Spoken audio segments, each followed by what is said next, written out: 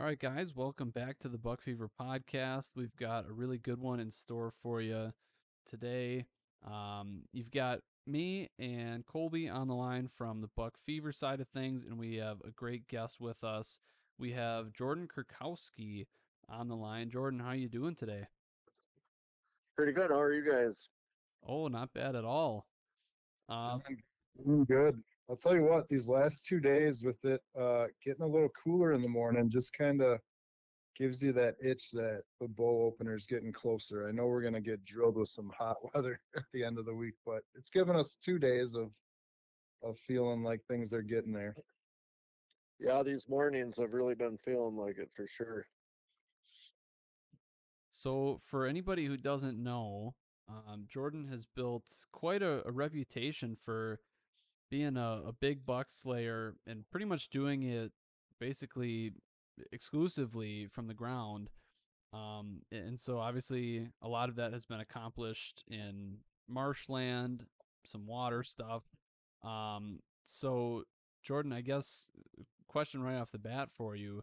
Um, of all the bucks that you've killed, it sounds like have all of them come from a pretty close distance?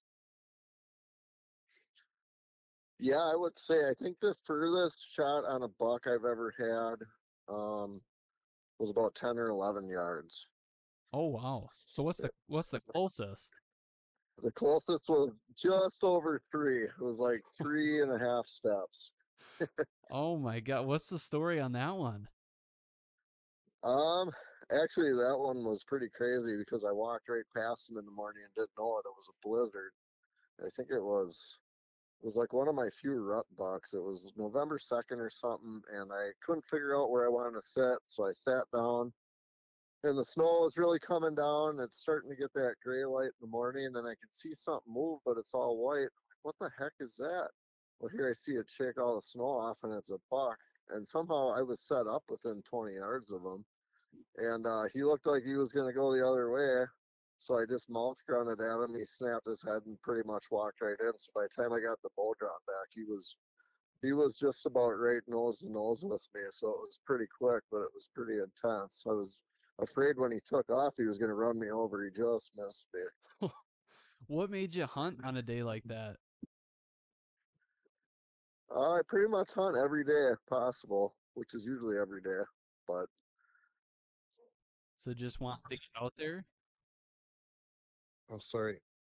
Go ahead, Switz. No, just like you just even despite the blizzard, whatever, you just wanted to get out there and you're like, I'm just gonna go give it a shot.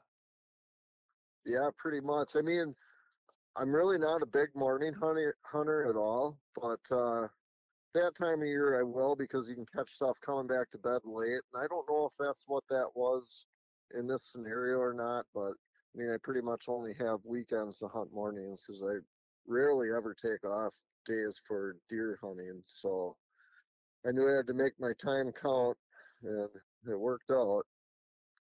Yeah, for sure. Yeah, that's crazy. Shooting at just 3 steps.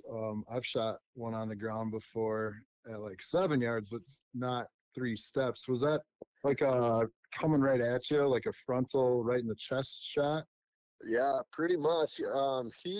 He definitely heard me grunt. It was windy too, but he heard me grunt, and I don't think he could quite pinpoint it, but he was walking right to where he heard it, and you could see the lights in his eyes pretty good because right before I hit the release, he knew the gig was up, but it was too late. Oof.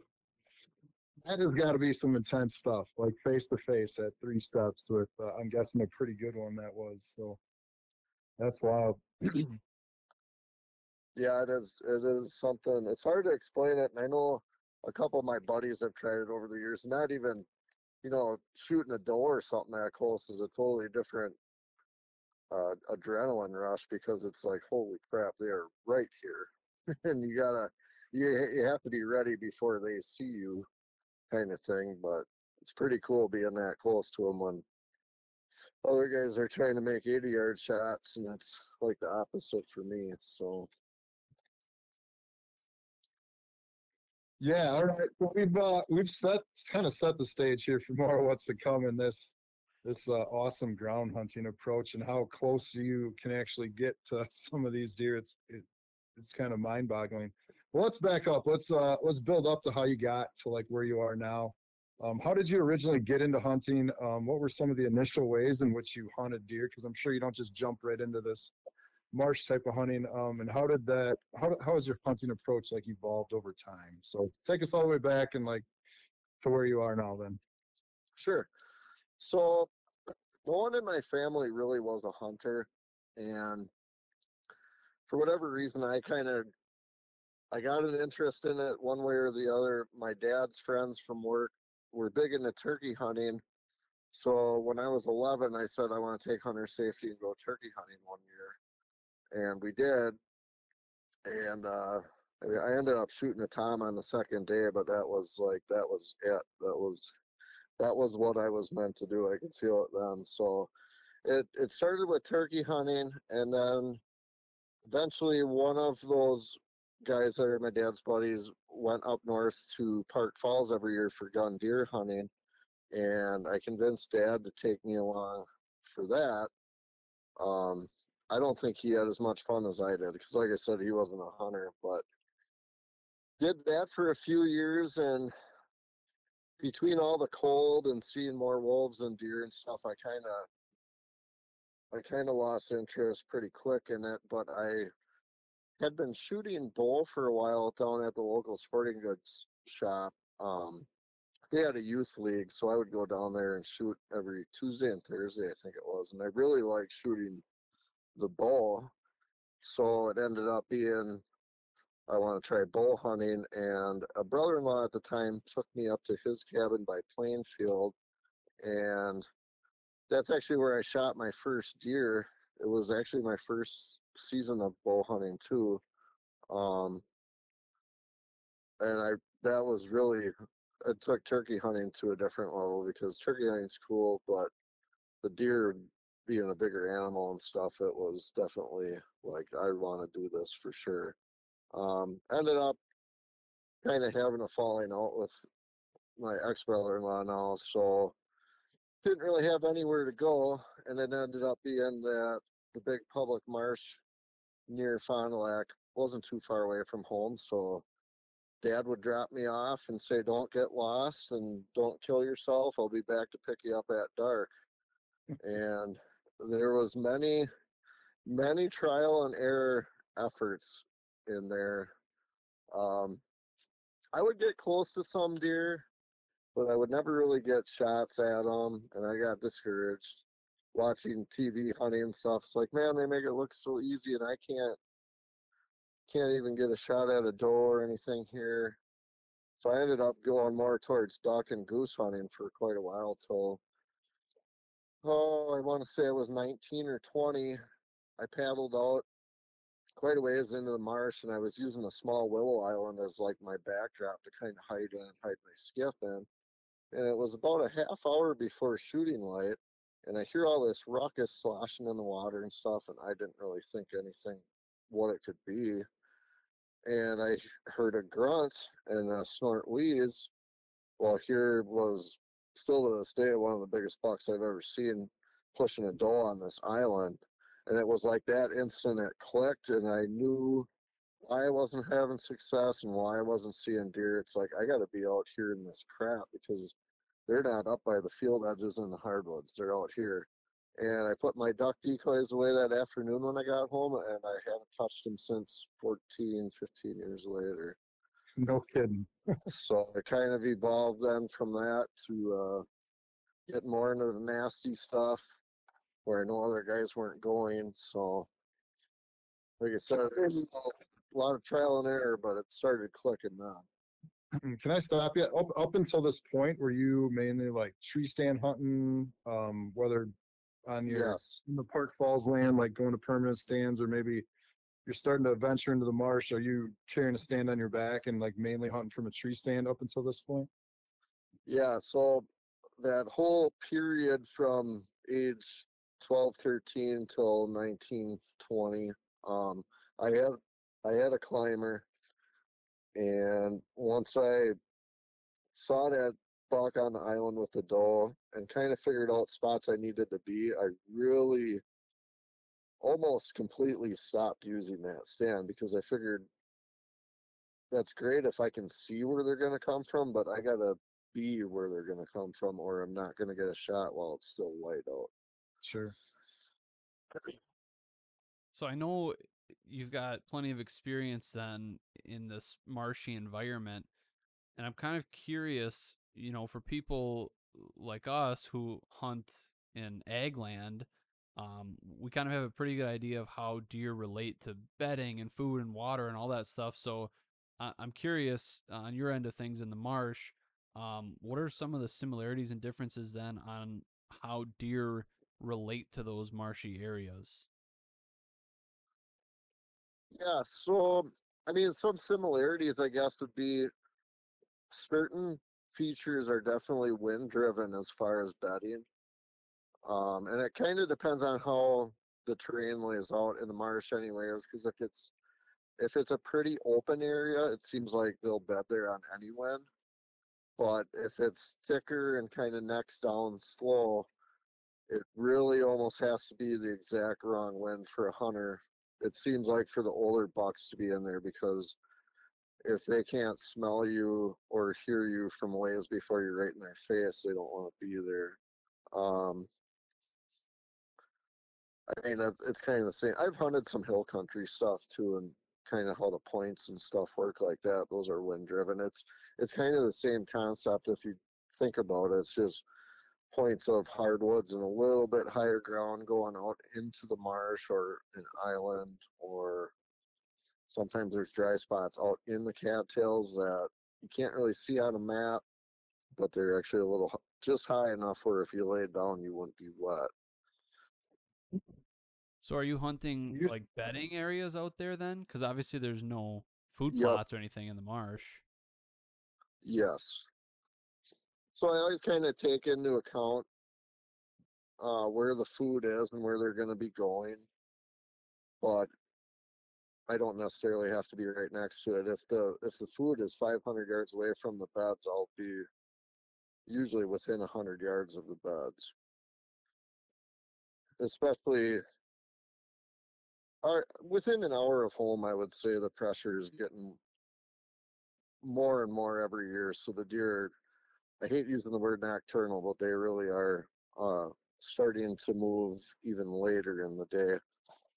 Something kind of cool about that, actually, I finally shot my first buck out of a tree stand last year, and I got to see how this all worked because I've heard them get out of their beds and stand there and cough and stuff like that. But last year I actually got to see it. I was, I think, 68 yards from the actual bed, and that buck stood up at about 5:15, and I didn't shoot him till I think 6:45 or almost 7 o'clock, and that was, like I said, only 60 some yards away. So he was up and he's stretching his legs, and it took him that long just to get that far. And I was still over a mile from the parking lot. So what prompted you to get into a tree stand last year? Honestly, I don't know.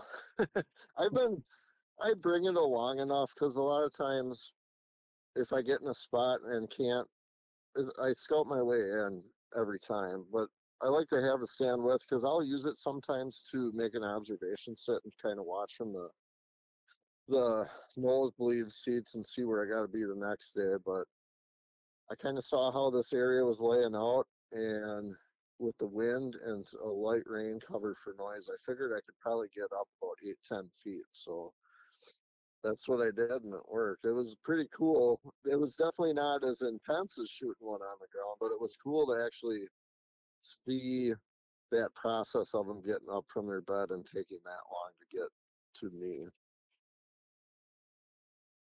yeah, you always hear stories of those big ones just being so methodical and taking forever to go 50, 75, 100 yards right before dark. So that's pretty neat getting to see that whole situation unfold. Do you Right. find that there's various like levels of bedding into the marsh? Like, sometimes in like ag country or hill country, some guys will talk about certain levels of bedding. Like there's the does, then there's the young bucks, then there's like the biggest buck is like the deepest in, or he's got the best spot. Do you see deer grouping up and bedding together, or is the biggest buck usually the furthest in there, or have the best spot to himself? How does that kind of shake itself out? Yeah, it's pretty much all of that, and it's very area dependent. So there's some spots where that herd is all in kind of the same one bedding area, but they are still split up, where the does and the fawns will kind of be up front. Maybe the year-old bucks will be up there with them too, and they kind of make a circle so they can all watch and smell from a different way. And then as you get back further, than the older class animals. But what I seem to find is that the kingpin of the area has always got the best bedding spot in the area, and it's always, when you get in there, you look at it, it's like, yep, there's no way anything's sneaking in here on it. A lot of times there's a water on one side of it, or just a nasty tangle to get through to get to the actual bed. Um, I've seen some where it's like, how the heck did they even get in here? But sure enough, that's where they were laying the whole time. And then there's other spots where the bedding is more sporadic, and you might only have one buck in that, I don't know, say 10-acre area. But if he's there, it's going to be the one you're after. So a lot of it comes down to spring scouting and looking around and trying to figure out and decipher. You know, for every time I'm right, I'm wrong the other 9 times as far as guessing who's bedding there and when they use it. But I would say the spring and early summer scouting is definitely crucial for figuring that stuff out. Do you often have to walk past other deer then to get back in there to like that, the kingpin spot per se? Um, or have those deer filter past you like before the big guy comes? Or are they kind of usually off on like their own trail off the main avenue? Yeah, so I've had both scenarios happen. It is tough when all the deer are bedded in one area, because like you said, then you gotta let the does funnel past you, and then maybe the 1 or 2 year old bucks funnel past, and hunting on the ground with no cover other than maybe some little brush or willow or cattails, you pretty much have to be drawn back before you even know what it is. If you can hear them, because you have to be ready, but then pops out a little spike, and it's like, oh no, now I gotta sit here full draw till he goes past. But it's not always like that, I guess. Sometimes I'll get in and know that I'm gonna be getting in the deer any minute, and then you hear a couple crash off. And I used to get pretty bothered by that, but the more I've done it, it's kind of like, well, I'll just keep pushing back. I'm already in here. My scent's already in here. So if I leave, the spot's going to be junk for a while anyways. I might as well hunt it. A lot of times when the deer up front run around or crash back, it gets the other deer on their feet, and then an hour or two later, they kind of forget about it. And, but it gets them moving sooner sometimes. Unless they see or smell you, the gig is up. But if they just hear you or something, it seems like they will come back through there. Yeah, because they don't know if you're a different deer or just any other animal that's in there, right? Right. I would sure think that. I mean, I've seen it with trail cameras too. A coyote will run through the area at noon, and deer will scramble, and then they'll go back to bed an hour later, and life carries on. Stuff like that happens all the time out there. If they smell you, I would think the gig is up, but still, like I said, you're already in there, so you might as well just sit and see what happens. Sure. Can you paint, and I know it's going to vary from like year to year, spot to spot, but can you paint like more of a picture of like what some of these cattail marshes look like? Like how tall are these cattails? Are they up over your head? What's it like walking in there? Are you like in pure water? Is there decent footing, always slipping around? Paint a picture of how that, like a general cattail marsh scenario kind of operates. Well, 9 times out of 10, I'm wet up to my waist by the end of the night. But it does kind of depend on the area. Some marshes are just wetter than others. I know some where the cattails are always submersed, and then I know some other ones where the cattails are dry and you can walk through it and everything. But this time of year, the cattails are probably, I would say, 9 to 12 feet tall. So if you're walking down a trail to hang a camera somewhere or to scout, or even early season hunting, you're going in to hunt, you pretty much cannot see where you're going. You almost, I mean, now with Onyx and stuff, it really helps, but you used to have to kind of look at a landmark somewhere off in the distance and get on a deer trail and take it out there and hope for the best. And sometimes a trail would lead you to it, and sometimes they spider webbed out and you're 500 yards north of where you're trying to get, but it does make it tough. Um, when the trails are wet and they're heavily used and muskrats and stuff get into them, the middle of those trails will be up to your waist sometimes. I poked through sometimes and never felt bottom. Uh, I would say the best thing to do is keep your feet on the cattails themselves, kind of help hold you up. But then it starts getting into a balancing act while you're trying to move forward, and then mud, and then you usually fall once or twice and drop your bowl in the water or whatever. So, I mean, along with that, I usually don't bring much with me. I usually have my bow, release, rangefinder sometimes. I always have binoculars, maybe a water bottle or something, but that's usually about it. And then sometimes that walk through the cattails is only 20 yards, and then there's other spots I can think of where you got to do it for 900 yards to get to the little clump of bedding or whatnot that you want to sit. Sure. So I'm trying to picture that. And is it pretty difficult to be quiet? Like, do you need to move at a very, very slow pace? Or, like, obviously, things like wind or weather conditions that are, you know, more nasty, would probably make it a lot easier for it to go faster, I'm guessing. But it's probably pretty difficult to be quiet if it's like dead calm out and no wind in those scenarios. Yep. It definitely is hard to be quiet. It's hard to be quiet early season when things are usually still pretty wet because you get the sloshing water sound and your boots, the suction in the mud. But with that, I think you can get away with quite a bit of sound because those cattails are so thick.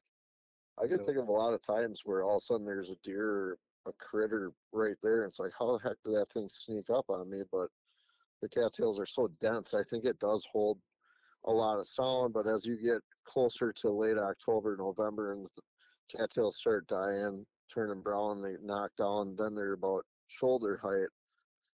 And the cattails themselves are really loud, and I think that sound carries a lot further, but I still don't think it's as bad as maybe walking on a ridge top or something where it's dry and the leaves are really crunchy, because then there's definitely no hiding that sound. Sure. Sure. So Yeah. I think you can get away with more than you would think in the cattails, but still I usually make myself slow down or just stop for a minute when I'm getting to that last 100 yards or so, because I know I need to slow down in general and I need to stop making more noise. Yeah, that makes a lot of sense.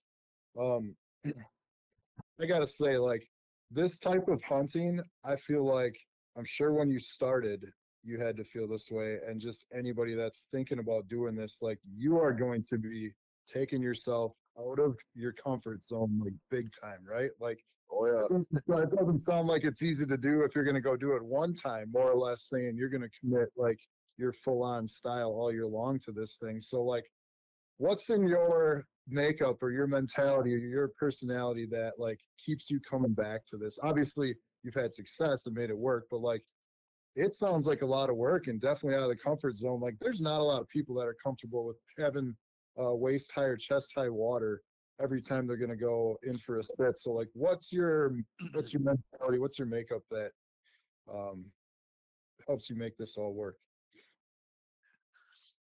Yeah, it's something. Even taking someone new along, or it's not going to be that bad. Just follow me. And they're like, how much further are we doing this? And oh, we got 45 minutes of walking yet. It is pretty intimidating. So like I said, early season, you can't see where you're going. On the way out, you can't see what's going on, and then you forgot about a sinkhole that you barely missed on the way out. I don't know if it's just because that's what got me into hunting, or if it's just I mean, now I'm so used to it, I don't even think twice. I'll go to a new spot I've never been to, and I'm notorious for my phone dying. So a lot of times I get to a spot, I have no clue where I am. I just know I got to get out to here, and I get there, and then it's 10 o'clock at night, and I'm trying to get back out, and it's well, the moon's up, so I guess I'll follow that for a while. But yeah, I don't know. I don't know what brings me back, because I know there's definitely more user friendly terrain than it, but there's something about it where it always brings me back. I mean, the competition from other hunters really isn't that bad either. It's starting to get more with YouTube videos and stuff, which is fine, get more people into hunting and stuff, but there still aren't very many guys that will say, well, I'm gonna go walking cattails for the next hour. Yeah, I was gonna say, you can't be have too many people lined up competition No, back to some of these spots. So at least you got them pretty much to yourself most of the time. yeah, getting the deer out is usually that's the make it or break it thing. A couple of years ago, when I shot that really big one. We had two guys come and help me, and it took us about 4.5, 5 hours to get to the truck. And I said, thanks, I'll call you next year. Nope, you don't have to call me again.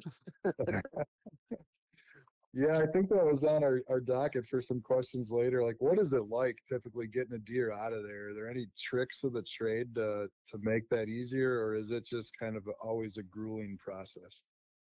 Yeah, as many things as I've tried, there's really not much that helps. Tried sleds, which kind of work and kind of don't. Um, you try two guys pulling, you got a guy on each antler and dragging. I tried once carrying one over my shoulders, and that didn't go well at all. So that idea was botched pretty quick. But honestly, I think what works the best would be, especially if there's two guys dragging, would be to go ahead and kind of flatten down the cattails. You're using the deer trail as your main way out, but then each of you take a side of the trail and kind of flatten the cattails for 100 yards. Go back, grab the deer, drag them to that mark, and just keep repeating that. That way you don't have to walk through all the standing cattails where you're already trying to pull a 200-pound deer soaked in mud and a cavity full of water too. So I don't know. I always talk about it'd be a lot easier to just quarter one and pack it out, which it really would, but I gotta know what they weighed. I don't care how bad it's gonna be. I just want to know what they weighed for whatever dumb reason. But one of these years, I'll listen to my brain and pack it out instead. That's kind of what I was thinking there as you were talking. Like, what if you just packed the thing out like an elk? But I figured there was some reason why you didn't want to get into that. Thing with it too, I think it's kind of a silly rule. In Wisconsin, anyways, you have to bring all the bones with you too. So you're bringing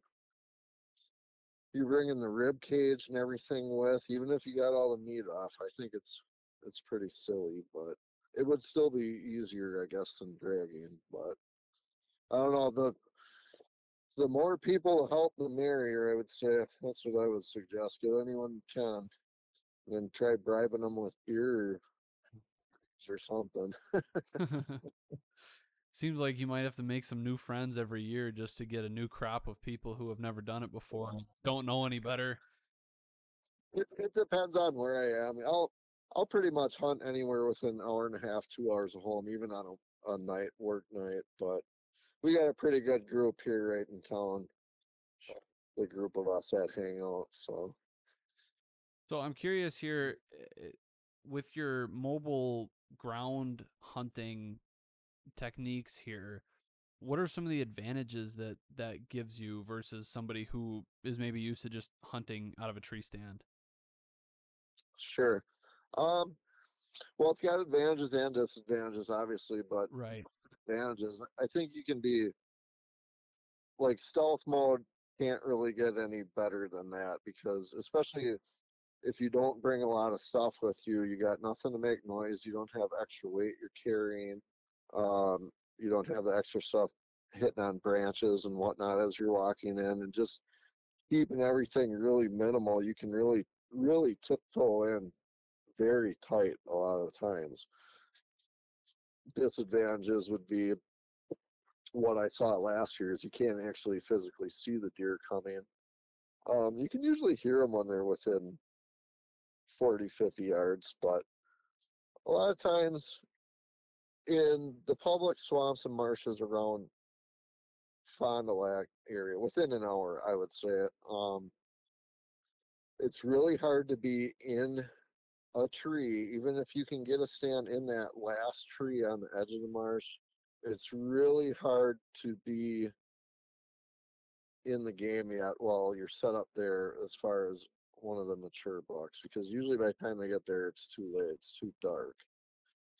You might see him yet, but if you see him and can't shoot him, he knows you were there and he's on to the next spot now anyways. So I think with the ground thing, you can just kind of go in. You don't have to worry about any gear. You've got your bow, and that's pretty much all. It's not always very comfortable, but it definitely works. Yeah, it seems to work for you pretty well.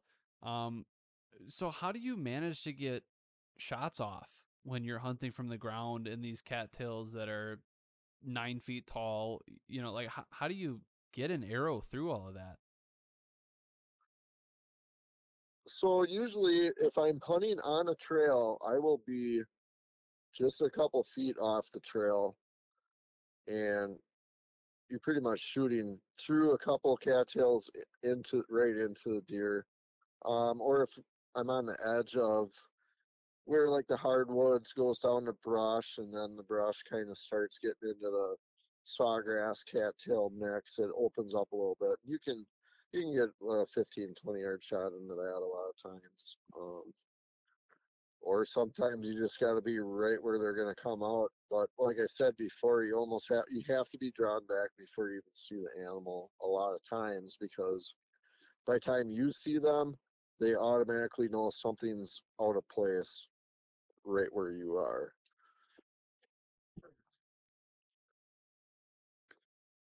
Yeah, so I'd imagine you've experienced some pretty long, like holding your jaw before, whether it's Yep.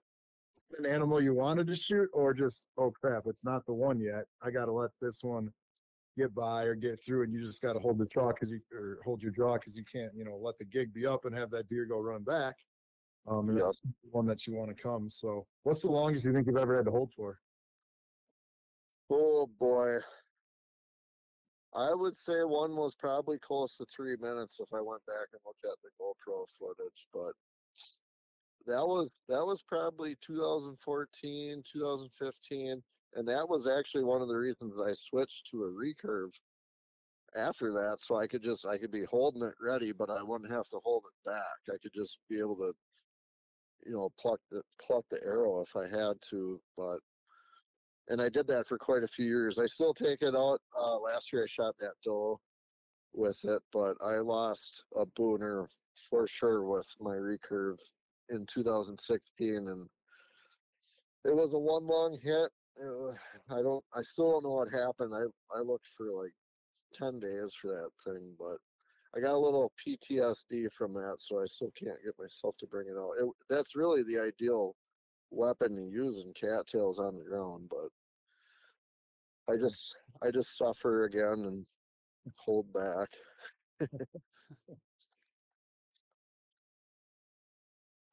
All right. Well, I'm gonna switch gears on us a little bit. I'm gonna switch us and talk about scouting. I'm assuming scouting is probably the most important factor into, um, your success, or at least that's what I'm guessing, based on how much time you spent in the woods, driving around, preseason, postseason, all that stuff. So I'm gonna start with like, when it comes to scouting a property you've already hunted like previously, what are some things you're doing to dive deeper or learn even more about that property from year to year? Okay. I would definitely, scouting is definitely more important than the hunt itself. I'll start with that because that's where you learn everything. I tell people deer hunting is 365 for me a year, and it really is. I've skipped some things I shouldn't have. I've lost some girlfriends over it, but at the end of the day, that's my thing. So that's what I do. When it comes to an area I'm familiar with, I will always check known bedding areas, and then I try to relate that with hunting experiences like, hey, something came from this way once or it went that way and I don't know why. So I'll go in there and check it out. And even if it's a bedding area I know really good, I'll still walk it every year, that January through April period, because things change over time. Um, the marshes, especially, not so much like the cedar swamps, but the marshes, all the ash trees are pretty much gone now. And those used to be all the major bedding points, and they're not there. There's no shade or extra security cover for the deer there anymore. And they have moved on and adapted. So it never stops changing. It might not be far off, but I'll still walk where those ash trees were, and then okay, there's some red brush 100 yards over opposite direction. While walking there, and sure enough, that's where they've been all year. You can see all the beds and where they were chewing on all the stuff all fall, and checking rub lines and stuff like that. I mean, some rub lines, you can tell if a certain buck was using it just by the height and certain gouges in it, if they got some extra points and other things like that. But bedding areas, I'm always checking what I know and then checking the unknown around it. Even if it doesn't look like it's anything, I usually still try walking in there just to see. And a lot of times there will be something that you were missing. So it sounds like a lot of that you're doing like postseason wise. Is that Yes. correct? Yep. Okay. How about then like a new property that you've maybe never been on before? Maybe just driving by and holy crap, there's a big buck out there. Never been on that property before. And now you got to dive in and learn it. Yeah, so if that happens, and it has, that's actually how I killed that last year. Right away, I pretty much will pull over to the side of the road and pull up Onyx or Google Maps and look at the area right away to say, okay, it's this time of night. This thing's right here. Where could he have possibly come from? And then I try finding that transition edge of hardwoods where it gets into marsh more, and then trying to see on the map where potential bedding spots would be.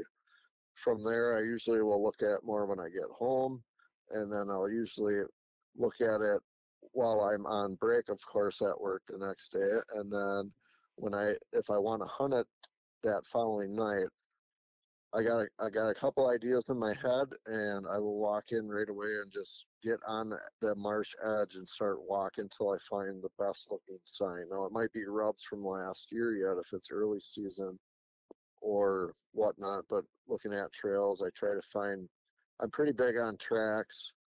Um, Trails, you can usually tell if a big buck's been using it because it's usually kind of knocked down on the sides from a big rack. But that would be my typical game plan if I was driving around, saw a big buck, didn't know the area. It's time to figure it out on the fly, kind of thing. Yeah, so that's gonna be more on the fly. You're truly gonna like, you're gonna grab your bow and bring your bow, and you're hunting and scouting at the same time, Yep, essentially, right? for sure, for sure. Now, And even if that hunt doesn't work out that night, maybe I'll come back in a couple weeks and check it out again, see what's changed, see if I missed something. I'll almost always for sure put that on the list to check in spring with the intentions of hunting it that upcoming season because there's a reason he was there. So try to figure it out in advance, and then when you get there the next time, you can do a speed scout on the way in if you already know where he might have come from, and then determine if there's any fresh sign in there or not. Sure, that makes a lot of sense. How about if you saw like this time of year, like we're a couple weeks away or a month away from the season, and you get a sighting of a big buck, and again, it's a property you've never been in before. Are you going to dive in there like in this preseason summertime and try to figure something out, or are you going to just kind of jot that down, like, hey, there was a big buck here, and then do the kind of hunt or scout while you hunt later on once the season comes? Yeah, so as we're getting into this middle of August, I start to get kind of more careful about walking around. If I see something right now, I'll definitely look at the maps again. And if there's a buffer zone of just hardwoods or like fields, crop fields, whatever, I'll go walk those now because I'm not too worried about it. The deer will come to that, but it's usually going to be well after dark by the time they're there anyways. They're used to smelling human scent in those areas because that's where everyone pretty much hunts is up in the hardwoods and on field edges. So, uh, but like if I did that right now, one thing I definitely would be looking at is if there is a field edge or just trails and high ground, I would definitely be looking for tracks and trying to find the big tracks. Uh, But I wouldn't dive in any deeper than that. That's where I would stop, and then I would make mental notes and kind of look at the maps more, and then go from there. Something I've come to see over the years, and it's a little off topic, but it kind of relates. Is I've really noticed, I call it an August shift, where it's like you're getting patterns of these bachelor groups of bucks and does and everything else, but it's like you got them on a pattern, and then they're getting close to shedding velvet, and they kind of start disappearing for a day or two. And I have this going on right now where I'll just say he's really big, and then he had his buddy that's probably a 3-year-old. He would The little one would go in front of the camera about 5 minutes before the big one every single night for 3 weeks straight. And this camera is probably only 50 yards from the beds. So it's like the big boy sends his scout out first. Well, now they started being sporadic and they still hang out, but you only see them every couple days. And I don't know what that is. I mean, obviously, I think they change their patterns a little bit once they shed velvet, and it seems like sometimes then they'll go to the real remote bedding after that, and I don't know if it's because they feel safer because they're feeling vulnerable from shedding velvet, and something's different with their testosterone level. I might be thinking way too much into it, but it seems like a couple days after that, they kind of get back into their summer groove of what you've been seeing until hunting pressure starts, and then it's like they go back to where they were just hiding for a while. So when I see stuff this time of year, I don't necessarily think this is where they're going to be come September, but I keep note of it because they're there and they might show back up for a little bit if they get bumped out of somewhere else. I don't know if that makes sense, but No, that makes a ton of sense. And I feel like we have really started to key in and see a very similar type deal. We're hunting hills and stuff a lot of the time. yep, But we'll have bucks on, like you said, bachelor group patterns all the way through August, and then it's right around that give or take that velvet shedding, and some of them will just completely disappear, and they're gone, completely moved to a different property. Some of them will break up, and then but those patterns definitely change right in that time, and unfortunately, that's typically about 1 week before the season. So then you're kind of yep, scrambling to try to get back on whatever their new pattern is in that last week before the season kicks off. Um, but yeah, a lot of times those August patterns that you're like, oh my God, this is gonna be a slam dunk, no doubt. They end up changing. yep. Um, but yeah, we've definitely seen a very, very similar thing. So, Yeah, and like you said, sometimes once they shed, they definitely are gone. I don't know if it's a buck that's played the game a couple years and now he knows when that happens that he's got to hide from more than coyotes or whatnot. But it definitely happens that way too. Usually, I like that because that usually means they're leaving the private and coming to play in the public where it's nasty and all. right, right. Yeah, I can remember a couple of years ago, 3, 4 years ago, we had a super consistent 10 point on camera all of August, all of July, all of August, early September, velvet shed, and he was gone. We're like, you think get hit by a car or like what? And here, a neighbor 2 ridges over shot him like 2 weeks later, and he was like, "Oh yeah, I had him on camera ever since the season started." And like that Sure. buck flat out relocated to, I don't know if he had a summer range and then an obvious different Yep. fall, but it was just bizarre. It was how far away it was, and how he was with us all summer and then just gone. Yep. Yeah, it definitely happens. And I've seen it happen too, later in September when leaves and stuff start dying and the brush and grass is dying down because they're losing shade where they had been the last 3, 4 months. Now they go somewhere else again, and it's like, oh, okay, now we gotta track him down again, and then you find out he was shot a mile away. It's like, oh, that's where he went. Hmm. So then, when it comes to in-season scouting, when you're scouting on the fly while you're hunting, what do you think are some of the subtle or detailed things that you're looking for or keying in on that maybe the average Joe is just blowing right past those things and not even seeing them? I know you talked about tracks, maybe some of the how the cattails are shaved off at a certain height might indicate like a big buck walking down the path. What are some of those detailed oriented things like that that you're looking for? Yeah, so I would say, as far as on the hunter standpoint, um, everyone wants to see the visual stuff, right? I mean, people have a real hard time walking past a big scrape or a line of big rubs because it does look pretty awesome. The problem with that is that's usually made at night and it's pretty late. Now, hill country is a little different and private's a little different, farm ground, where they're more comfortable in that terrain.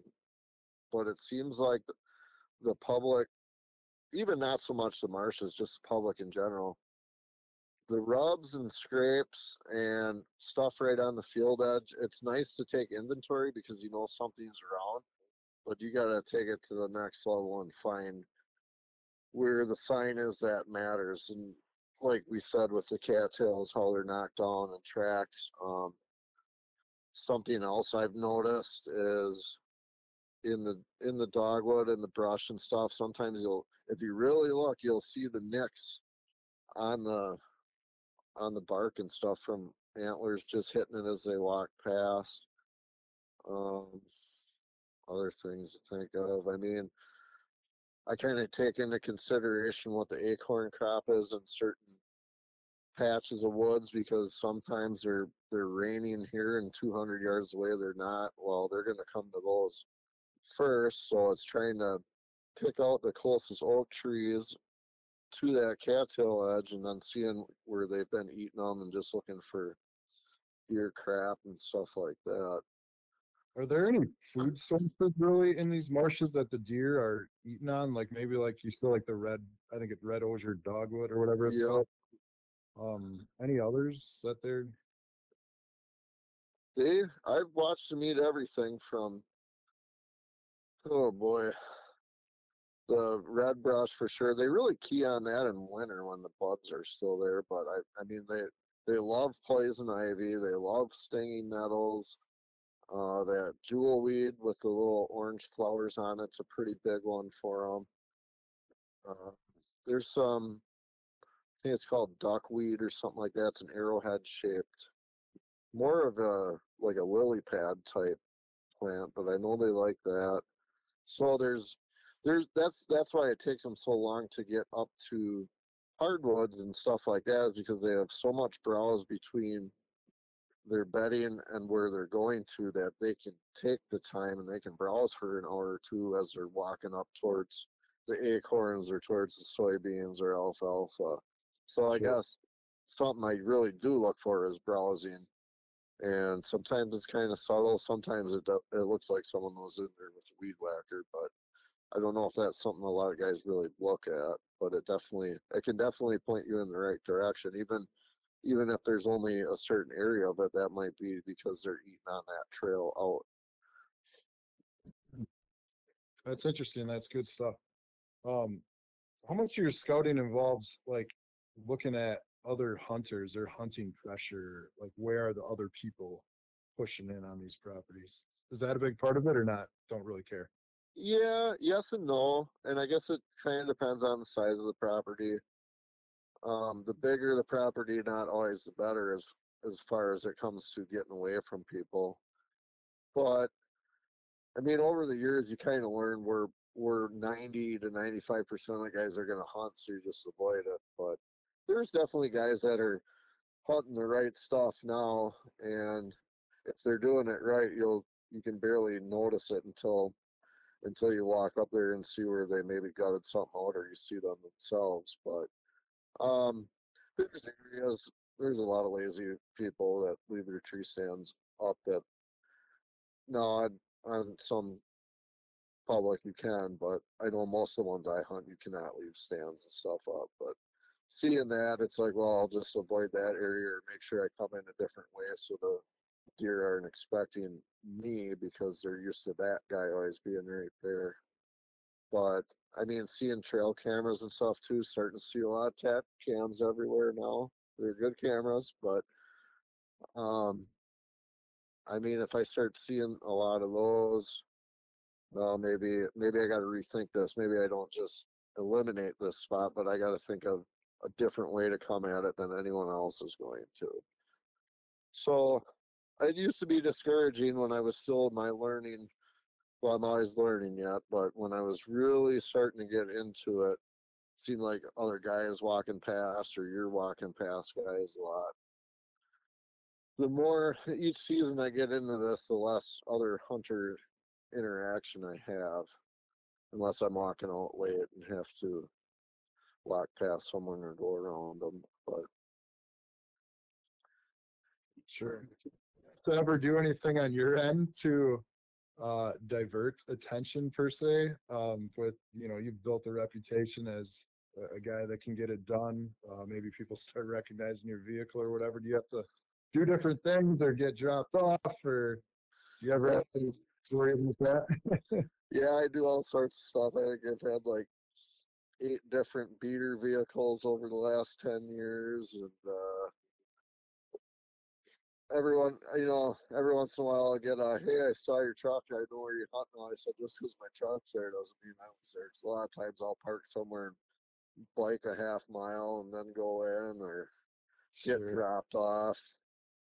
I mean, I hate to make it sound like I'm trying to be that sneaky, but I do. You Well, you almost get gotta after a while, but and then some of it's not just because of my vehicle or who I am. Some of it, I mean, not every spot is 2 miles in the marsh. Some of them are 50 yards off the marsh or off the road. So there's times where I don't want anyone even knowing that, and I'll walk in street clothes and then just take off my sweatshirt and then wait for the car to go past and jump in. So sure, sure. Did you ever do anything crazy like I know Dan Infeld talked about what did he what was his bumper sticker, like I brake for raccoons or something? oh yeah, yeah. I had the cat wagon for a while. It was a little Ford Focus hatchback. It was actually a really good hunt rig because I took out the back seats and there was almost as much room in that as my 1-ton pickup with a cat. But I went to the store and got a girly steering wheel cover and put beads in the rear view mirror. And I'm not a Packers fan, so I put Packers stickers on it, like the family of a girl with some cats, the stick figure family and stuff like that. So I've definitely dabbled in the tomfoolery as far as that goes. That's awesome. So I kind of want to run you through a scenario here. Let's say you've located a specific buck that you know you want to go after. Maybe he's even the biggest one you've ever found. and let's say it's a spot that you know pretty well, you've got a decent idea of where like some of the bedding areas are going to be and whatever. What's your approach going to be in that situation? Are you going to be like super aggressive right away, go in there, or is there more of a process behind it? Do you take your time with it, wait for a cold front? What's that process like? The more I do this, the more I learn that the times where I decided to not be aggressive hurt me worse than just going in right away. Um, so like this year, there's a buck I'm very interested in, and I didn't want to run the risk of blowing the spot up with cameras and stuff because I think he's in a pretty safe spot right now. Where if he doesn't get blown out of there, he's probably going to be in there for a little bit come season. So doing a lot of spotlighting at like 1 in the morning to 4 in the morning. The other day I got up at 2:30 to shine for about 2 hours before going to work. A lot of that, a lot of glassing, um, looking at maps. Even though I know the spots, I look at the maps all the time.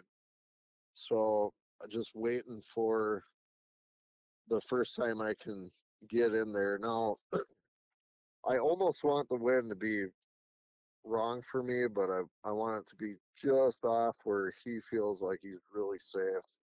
So I'm pretty much waiting on that. If opening day comes and the wind I cannot pull it off, then I'll wait and hopefully the next day it's like that. But I will definitely go right at his throat the first chance I can get. And that's usually early season, that's usually setting up within 60 yards of where I know that the beds are from scouting. Sure. So it sounds like the If it majority. works great. If it doesn't, oh well. Hopefully I already know the next spot he might go to, and hopefully it's the spot I can hunt. The biggest thing that makes it hard early season, we talked about it before, is when they're grouped up yet. So say he's in there, but he's got another buck or two with him that are probably going to come past first, and they're going to probably be bedded closer to the way I'm coming from. I really got to be careful of that, and I got to keep that into consideration where I'm going to set up so that they can get past me without knowing I was there. And it's tough sometimes because coming in, I usually walk the deer trails, but if I know which one they're going to come out, and I'm pretty sure there's other deer, I'm almost going to have to bushwhack it adjacent to that trail. So at least they're going to still smell me eventually, but hopefully they're far enough past where the big guy is already on his feet and it's too late by the time they come running back. Gotcha, gotcha. So I'm wondering with that same scenario there, are there any factors besides the wind, like if there's hunter pressure in the area that might deter you from being super aggressive? Because I know the wind in the direction the wind is blowing is really like a main factor just in the conversation I've had with you here, like for what really drives your hunting style. But is there anything else that Yep. might kind of deter you from going after that monster that you find right away? Um, I mean, especially early season when it probably sticks out more if a guy is hunting a certain spot than say mid to late October. I'll probably use more of the park and uh, bike to the spot more or something like that. But if I know there's other hunters in the area, I'll probably think of how I'm going to come in differently too. And maybe I mean I've used kayaks and stuff before. Um, I guess it doesn't change it a whole lot for me, but it might just give me a little detour. Sure. So if there's Go oh, ahead. I was just wondering, like, if there was a certain spot where you knew they were really finding like a destination ag field, but it was going to be losing its value. Either it's going to be harvested or the beans are turning brown and they don't want to hit it as much. Do you sort of anticipate things like that and then try to adjust to their movement? I do. So if that's going to be the situation, I gotta already have planned what is the next food source, and sometimes it does totally change the game, and they relocate. Sometimes they stay where they are, and they're going to take a different route, and sometimes land features kind of narrow the way they're going to take, which really helps, because they'll still take the easiest path for them. But I don't think they leave immediately. I think they're still in the area if a crop dies off or it's harvested. I don't think it's like overnight switch for them, but I think it happens really fast. It's just being the step ahead, knowing what the potential next food source is going to be, and kind of looking at it from how are they going to get there and how soon is it going to be before they relocate, and then where are they going to go from there. And that's not something you figure out overnight either. I mean, some spots you figure out over 5 years, and others are you're taking a gamble at it because you don't even know the spot. But the worst thing you can do is just not try it. So you might as well try thinking of something, and either it works or it doesn't. You'll learn something either way. Right. Absolutely. Yeah, that makes a ton of sense. So, with your sort of a aggressive approach, then obviously it's going to happen. You're going to end up spooking deer here and there. But if you spook like a big one, your target buck, the one you're after, if you end up spooking him and you watch him run off, is he pretty much like gone for good, or is he going to stick around pretty close and maybe give you another chance? Well, you hear a lot of people talk about the bump and dump kind of thing, and I think it depends on where you're at. I think central part of Wisconsin, I think the deer are pretty touchy. Bump them once, I'm almost banking on them going to, they're relocating to the next best bedding area. Um, in Missouri and Iowa, when I've hunted it, you can kick the same $3 out of the same spot every day. They just keep coming back because as long as they run away from you and just get out of immediate danger, I think then they just go back to their spot. But with the hunting pressure around here, I think they definitely leave. I think more times than not. That's usually what I plan on. Um, unless something tells me differently, if I see something scouting or maybe later that night or driving around and see that he's in the same area, then I'll probably give it a crack again as soon as I can. If the wind's good the next night, I'll be back in there the next night. Because the longer he has to think about it, I think the more he thinks it's time to get out of there. But along with that, I usually try to have 40 to 50 different spots lined up for each year for when that does happen, because if you do bump him and he leaves and you really don't know where he went next, or the wind's wrong for that potential next spot the next week, you gotta go somewhere else. So I mean, you learn a lot by failure. So the more spots you can get in, and the more times you screw up, the more times it'll start making sense, and you'll start seeing patterns of what they do. So, with all those spots, do you tend to have one deer mainly that you're going after at any given time in a year, or are there multiple deer, I should say, that you're tracking as the year goes on? Yeah, it's usually multiple deer. Most years I don't even really target a specific buck. I mean, if I have like 5,000 waypoints in Onyx just for Wisconsin, they're spread out over I think 21 different counties. So some days I like just going for a ride and trying something different, and some days it's a hey, I haven't hunted here in a while, but it's usually pretty good. And over the years, you can weed some spots out. They were only good 1 year because that specific buck, that's what he liked. And ever since he's been gone, nothing good is in here, kind of thing. But I usually try to keep everything fresh. Nice. I want to jump back to the spooking a deer question real quick. Do you care much if you spook other deer? Which of course always happens, right? Um, Yep. but like if you're going in there and you know a big one's in there and maybe you spooked some other deer, whether it's on the way in, on the way out, while you were hunting, but you know for a fact, or you at least did not visually see that you spooked the big one. Do you care about that? Will you dive right back in there? How do you feel like that affects him or the area?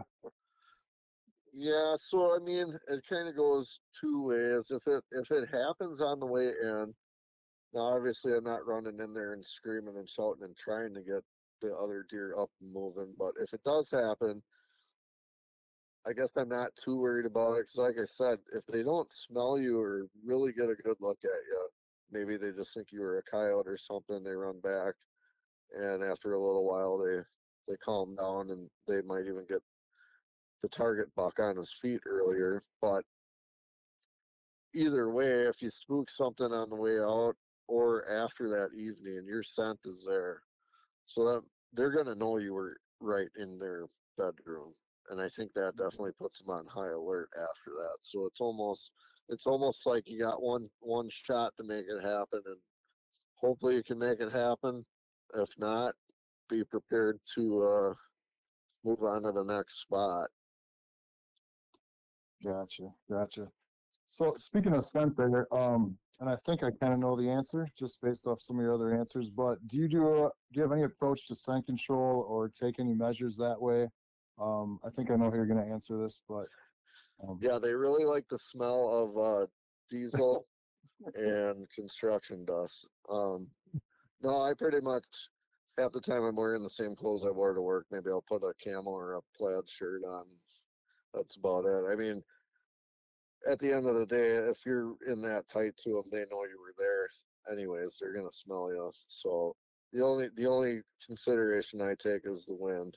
Really, I used to I used to be spend $200 on scent killer gear and stuff. I never got into scent lock and the clothing and the ozonics and stuff, but it seemed like the less I started caring about my clothes, the better I was getting at hunting because I really had to watch what I was doing, and that's what really mattered. Make sure you're walking in the right way and playing the wind right and stuff like that. And that, I mean, I joke about it all the time, but if the scent control stuff gives you a sense of confidence, then by all means use it. But I think it gives a lot of people a false sense of confidence too, and they think they can get away with more than they do because a lot of times they probably don't even see the deer that smelt them. They just never made it into them because they did smell them from a ways off and just went a different way around them. I agree with you. Good answer all the way around there. Um, so yeah, no specific camo pattern or nothing. Trying to blend in with the cattails or duck camo or just No, get home from work, throw something on, and get back in there as fast as you can, huh? Because you're kind of on a time yep. I crunch got my watching. my my favorite killing sweatshirt is an old Mad Dog Cattail Max 4, I think it was from high school. It's faded. It's almost purple now. So I'm sure when they see me, I'm just glowing, but usually it's too late. That and blue jeans or whatever. Sure. So do you use any like gear that would be different from someone who hunts out of a tree stand or a blind specifically? Like, are you wearing waders out there at all? Yeah, it depends on the area. Like I said, it can be pretty uncomfortable. Some spots you almost have to stand in shin knee deep water the whole time to be in the right spot to kill one. Um, I would say hip hip boots are pretty big for me. Um, Knee boots to me personally really aren't that great because most of the time they're getting filled with water anyway. So then I'll just end up wearing tennis shoes or my normal lace up leather boots I wear elk hunting because either way I'm gonna get wet, so I might as well just get wet right away kind of thing. But other than that, I've used wooden step ladders before, like 6 and 8 foot ones, just because they're quieter. A fiberglass one would probably be better, but I think they make more noise with the aluminum steps. So I've used them here and there. My favorite gadget is the kneeling pad that's about $1.99 in the garden section at Fleet Farm. Just something to kneel kneel on and not killing your knees the whole time. I would say 9 times out of 10, I'm usually kneeling on the ground though. And that little pad folds up pretty nice, and you can put it in your side pocket. Yeah, that's pretty smart. That's something that a lot of tree stand guys are definitely not going to have with them when they go out there. But I would think it would take probably one sit out in the marsh when you're on your knees there for hours on end before you realize that you need to find something a little bit more Yeah, comfy. yeah, it's crazy what that little 1 inch cheap piece of foam will do for comfort. I like to get in spots as early as I can. Now, with that said, if I get home from work at 5 and it's dark at 6:15, I'm still going, even though I might only have 5 minutes to hunt by the time I'm in there. But when I get in early, a lot of times I might not get right to the kill spot. I might be 10 yards away from it in some more brush in case does or something get up early. But a lot of times I'll just stand for an hour, hour and a half, and then crouch down once the sun's starting to look like it's gonna come down. Gotcha. Do you have to do anything to combat? I've got to imagine mosquitoes are awful in there. Yeah, they're bad. Do you spray or a thermosol or just take it? I don't know what it is. We kind of joke about it. It's like these mosquitoes now have evolved, and the thermosol doesn't do much for them anymore. But I spray with bug spray, and then those little citronella bracelets you can buy like in the checkout lane at Menards for 90 cents. They're pink and purple and stuff. I usually put a couple of those on. I'll put one around each wrist and one around my neck, and they actually help quite a bit.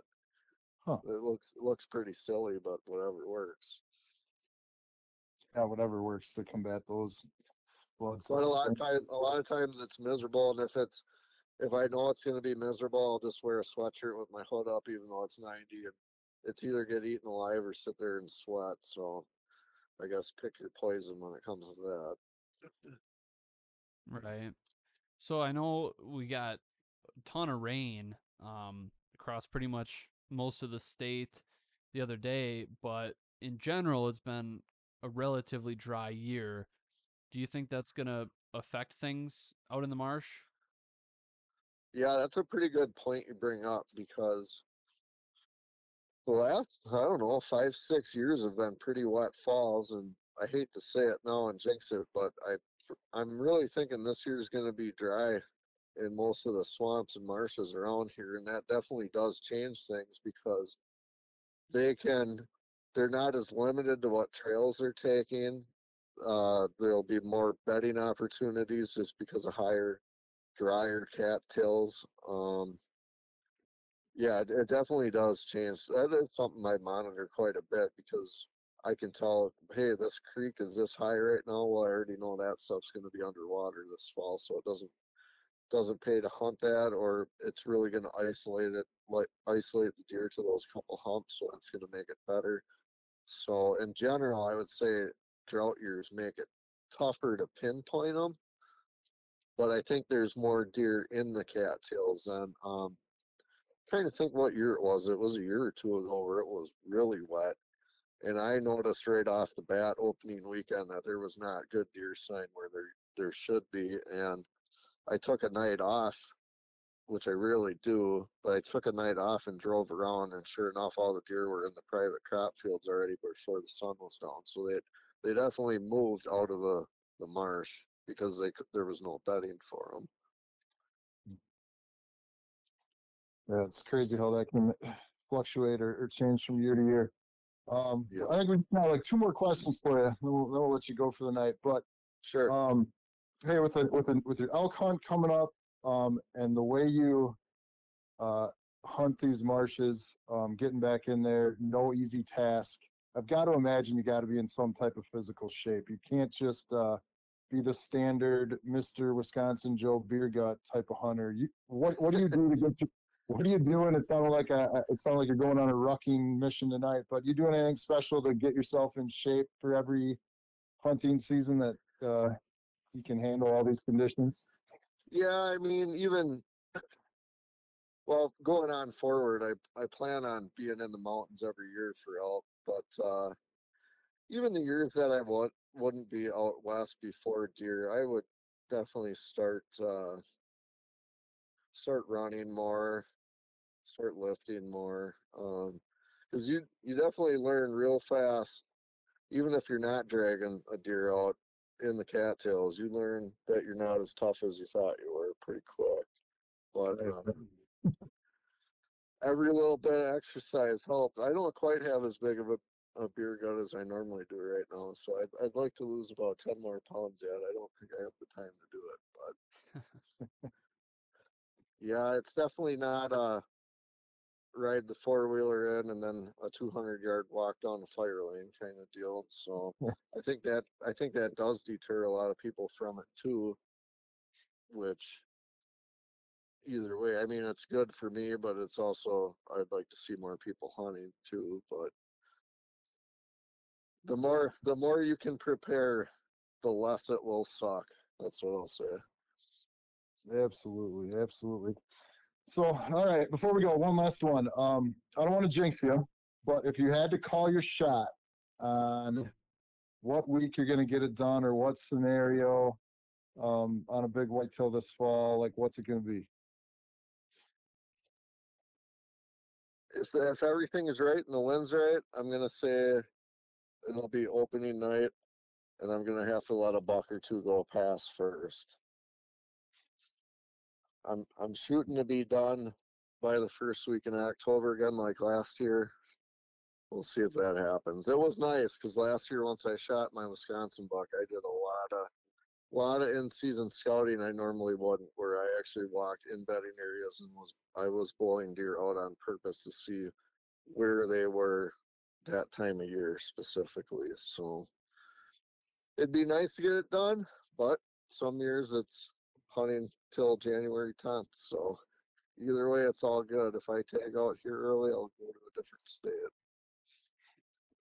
Gotcha. Like it. I love the early season as well. So I'm in the boat with you. I'm hoping can get on a pattern and opening weekend or two, maybe the second weekend.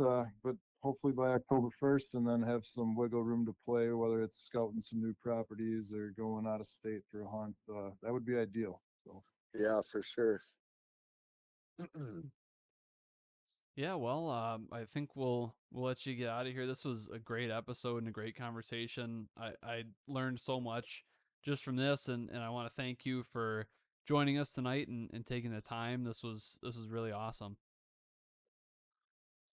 Yeah, no problem. Thanks for having me on. I got something to tell people is it might look pretty intimidating, but don't be afraid of failure because that's when you're going to learn. So hopefully you guys have some luck this year and safe, successful season. Yeah, thanks a lot. Yeah, thanks for coming on, Jordan. Good luck in your elk hunt in Colorado coming up, and then your whitetail season as well. Is there any you on any social platforms or you kind of roll with the hunting beast crew a little bit? Is there any way where people, if they want to watch more of your stuff or find you, they can look you up?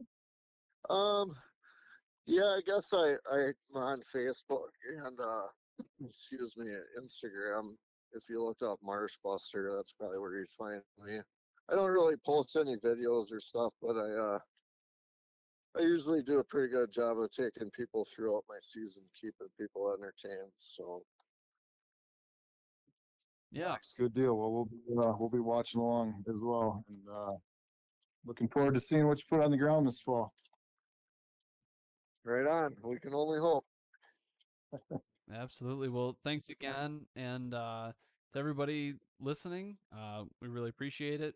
Make sure you subscribe to our YouTube channel. That really helps us out a ton, and we look forward to bringing you lots of good content yet this fall. So, thanks everybody, and we'll see you guys next time.